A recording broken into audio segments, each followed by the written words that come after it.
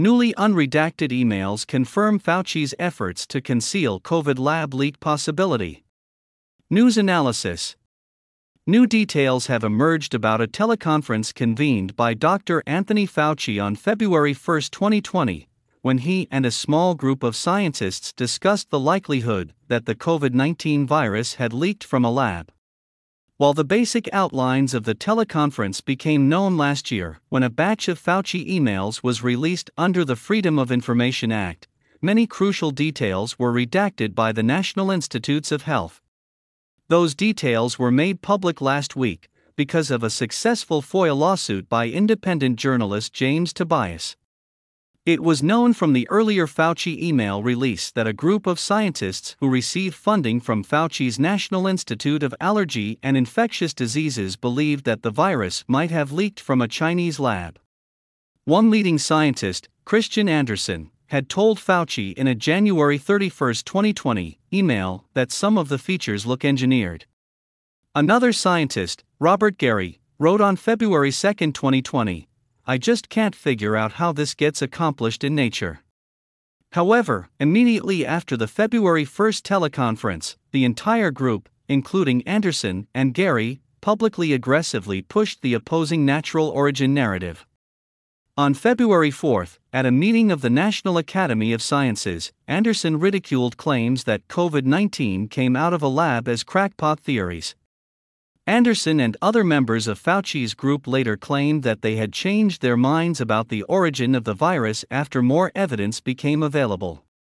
However, Fauci's newly unredacted emails prove otherwise. Instead, the emails present the most damning evidence to date that Fauci's group deliberately conspired to suppress public discussion of the lab leak scenario and brazenly lied about the underlying science. Among the emails contained in the 174-page batch is one that Fauci sent shortly after midnight on February 1, 2020, as he was scrambling to set up the teleconference on the same day. The email is addressed to British Pharmaceutical Trust Director Jeremy Farrar, with whom Fauci had co-organized the February 1 conference. It isn't known why Farrar, a UK citizen with no known role in the US government, was chosen to co-organize the teleconference. Fauci and Farrar control a significant portion of funding for virologists in the Western world. Fauci, who also copied Anderson and two of his NIH colleagues, mentioned the COVID-19 virus's unusual features and suggested contacting the FBI and the British Security Service MI5. If everyone agrees with this concern, they should report it to the appropriate authorities. I would imagine that in the USA, this would be the FBI, and in the UK, it would be MI5. It isn't known why Fauci made contacting the FBI dependent on everyone agreeing with concerns about the virus's unusual features. It's notable that Farrar later claimed to have been using a burner phone during this time. In the same post-midnight email, Fauci also stated he would alert my U.S. government officials of the possibility that COVID-19 was made in a lab. It isn't known whether Fauci contacted anyone. However, the real smoking gun is manifested in a February 4 email exchange between Fauci, then NIH head Francis Collins, and Farrar. Early on February 4, Farrar shared a draft of what would later become known as the Proximal Origin paper with Fauci and Collins. Proximal Origin, co-authored by Anderson, Gary, and three other scientists, including Edward Holmes, who also attended the teleconference, and who worked for the Chinese Center for Disease Control and Prevention from 2014 to 2020, publicly promoted the natural origin theory. The paper was a direct product of the teleconference, and would later be used by the media and Fauci as the scientific basis for dismissing the possibility that COVID-19 might have come out of a lab. The February 4 email exchange reveals that, after reading the draft paper, Fauci sent Collins and Farrar a one-line response. Serial passage in ACE2 transgenic mice. ACE2 transgenic mice are mice that are used in virus experiments to mimic human lungs. It appears that Fauci was concerned that proximal origin was pointing to a possible lab origin. Farrar replied exactly, apparently sharing Fauci's concern. Collins then asked surely that wouldn't be done in a BSL-2 lab, apparently expressing his incredulity that the Wuhan lab would have conducted such risky experiments in low biosafety level 2 labs equivalent to the biosafety level of a U.S. dentist's office. The fourth and final email in the exchange came from Farrar, who simply referred to the Wuhan Institute of Virology as Wild West. WIV Director Shi Jingli later conceded in an interview that her lab had indeed conducted its coronavirus experiments in biosafety level 2 labs. Taken together, these emails provide the strongest evidence yet that Fauci and his group knew on February 4 that the virus had characteristics that pointed to lab manipulation, that the Wuhan lab had conducted experiments that were consistent with creating such characteristics, and that the lab didn't follow proper safety protocols. Yet, instead of sounding the alarm, Fauci's team saw to it that offending passages were removed from the as-yet unpublished proximal origin paper.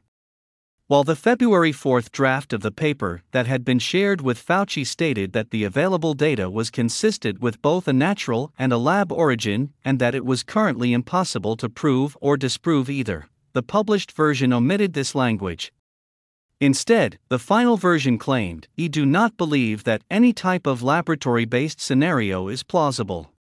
Fauci's role in editing the paper and shaping its narrative should have been disclosed in the paper's acknowledgments section, as is the case with all contributions to scientific work, but instead, his involvement was concealed. Another email in the new FOIA release underscores the lengths to which Fauci's group went to cover up the possibility of a lab leak. In a February 4 email to Fauci and Collins, Farrar explicitly acknowledged that there was a very real possibility of accidental lab passage in animals to give glycans.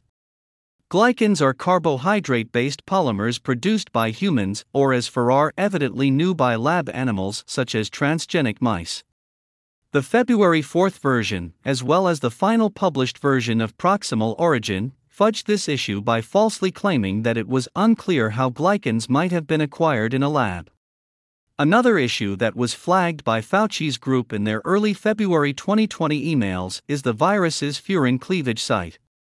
During the February 1 teleconference, the scientists circulated a slide titled "Gain of Furin Cleavage Site in nCoV, not present in bat coronaviruses, SARS or MERS," as well as emails expressing bewilderment as to how this site may have arisen. The furin cleavage site, which has never been observed in naturally occurring SARS coronaviruses, is the COVID-19 virus's standout feature that makes it particularly virulent in humans. While the February 4 draft of Proximal Origin made repeated reference to the possibility that the furin cleavage site might have arisen in a lab, these references were expunged from the subsequent February 7 draft, which also is included in the newly unredacted emails. While the term furin is mentioned 19 times in the February 4 draft, it's mentioned only 4 times in the published article. In downplaying the furin cleavage site, post-February, 4 versions of Proximal Origin cited a Chinese study that initially claimed to have found a 99% match to the COVID-19 virus in pangolins.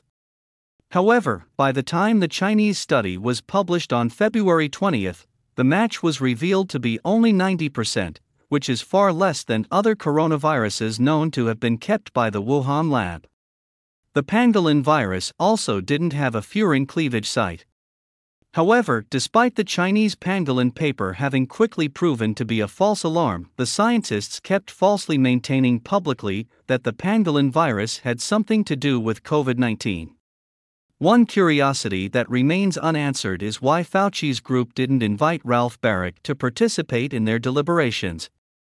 Baric, a professor at the University of North Carolina, is a pioneer in manipulating coronaviruses and had previously worked with the Wuhan lab. It was a study conducted by Baric, Shi, and others in 2015 that had initially set off alarm bells, both at the NIH and in the wider scientific community, about the risks associated with manipulating coronaviruses. Rutgers University biologist Richard Ebright noted at the time that the only impact of this work is the creation, in a lab, of a new, non-natural risk. The Barrick-Sure study led the NIH to suspend its funding of the Wuhan lab. However, the NIH inexplicably allowed the work to resume in 2016. It's inconceivable why Barrick, perhaps the most knowledgeable person in the United States on the issue of manipulating coronaviruses, as well as on the capabilities of the Wuhan lab, wasn't included in Fauci's teleconference. The only plausible explanation appears to be that Barrick was part of a 2018 proposal to insert furin cleavage sites into coronaviruses. The existence of this proposal was revealed in September of 2021, when a whistleblower leaked a document that showed that the Wuhan lab wanted to insert furin cleavage sites into SARS coronaviruses. Barrick's presence at the February 1 teleconference would have likely exposed that inconvenient fact to a larger group of people. It isn't known whether Fauci or any other teleconference participants knew of the 2018 proposal before it was leaked in 2021. However, it is plausible that at least Fauci had been briefed about the proposal. That's because the proposal had been submitted to and rejected by the Pentagon's Defense Advanced Research Projects Agency. At the time, DARPA program manager James Gimlet flagged the proposal as too risky to undertake. Although the DARPA proposal involved Barrick and the WIV, it was formally submitted by Peter Daszak on behalf of EcoHealth Alliance. EcoHealth also happens to be the organization through whom Fauci has been funding the Wuhan lab since at least 2014.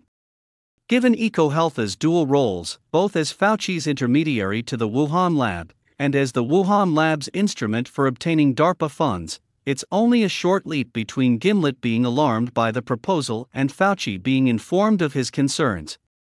Another revelation contained in the new emails is that at least two of the participants in Fauci's teleconference explicitly acknowledged that the aim of the conference was to smother the lab leak theory. While this was widely known, it wasn't expected that participants had said as much in writing. On February 8, Anderson wrote the group, claiming that their main work had been focused on trying to disprove any type of lab theory. At the same time, he lamented that we are at a crossroads where the scientific evidence isn't conclusive enough. Christian Drosten, a COVID-19 advisor to the German government who had also attended the teleconference, emailed Fauci's group on February 9 to complain about the proximal origin draft that Farrar had shared with him. Drosten wasn't happy that proximal origin mentioned the lab leak at all, asking didn't we congregate to challenge a certain theory, sarcastically adding, we working on debunking our own conspiracy theory? Another participant in the February 1 teleconference, Dutch virologist Marion Koopmans, emailed on February 9 to say that the group shouldn't publish anything about the lab leak scenario as this could backfire and because putting that in the public domain as a hypothesis in my view will be read as they also thought so. The truth is that Fauci's group also thought so and colluded to conceal not only that they thought so, but also to conceal the evidence for a lab origin that they had gathered. Some of that evidence, such as the highly unusual furin cleavage site, has been known for some time, while other evidence, such as the presence of highly unusual restriction sites in the virus's genome, have only been scientifically addressed recently. By concealing what they knew about the virus's unusual features, Fauci and his group of scientists critically hobbled scientific efforts to better understand the virus. This may have had negative effects on treatments as well as on efforts to develop counteracting agents. Perhaps even more successful was the attempt by Fauci and his group to cover up the origin of COVID-19. Fauci's full-court press effectively led to a complete media blackout on the issue and the public castigation of anyone who didn't toe the line.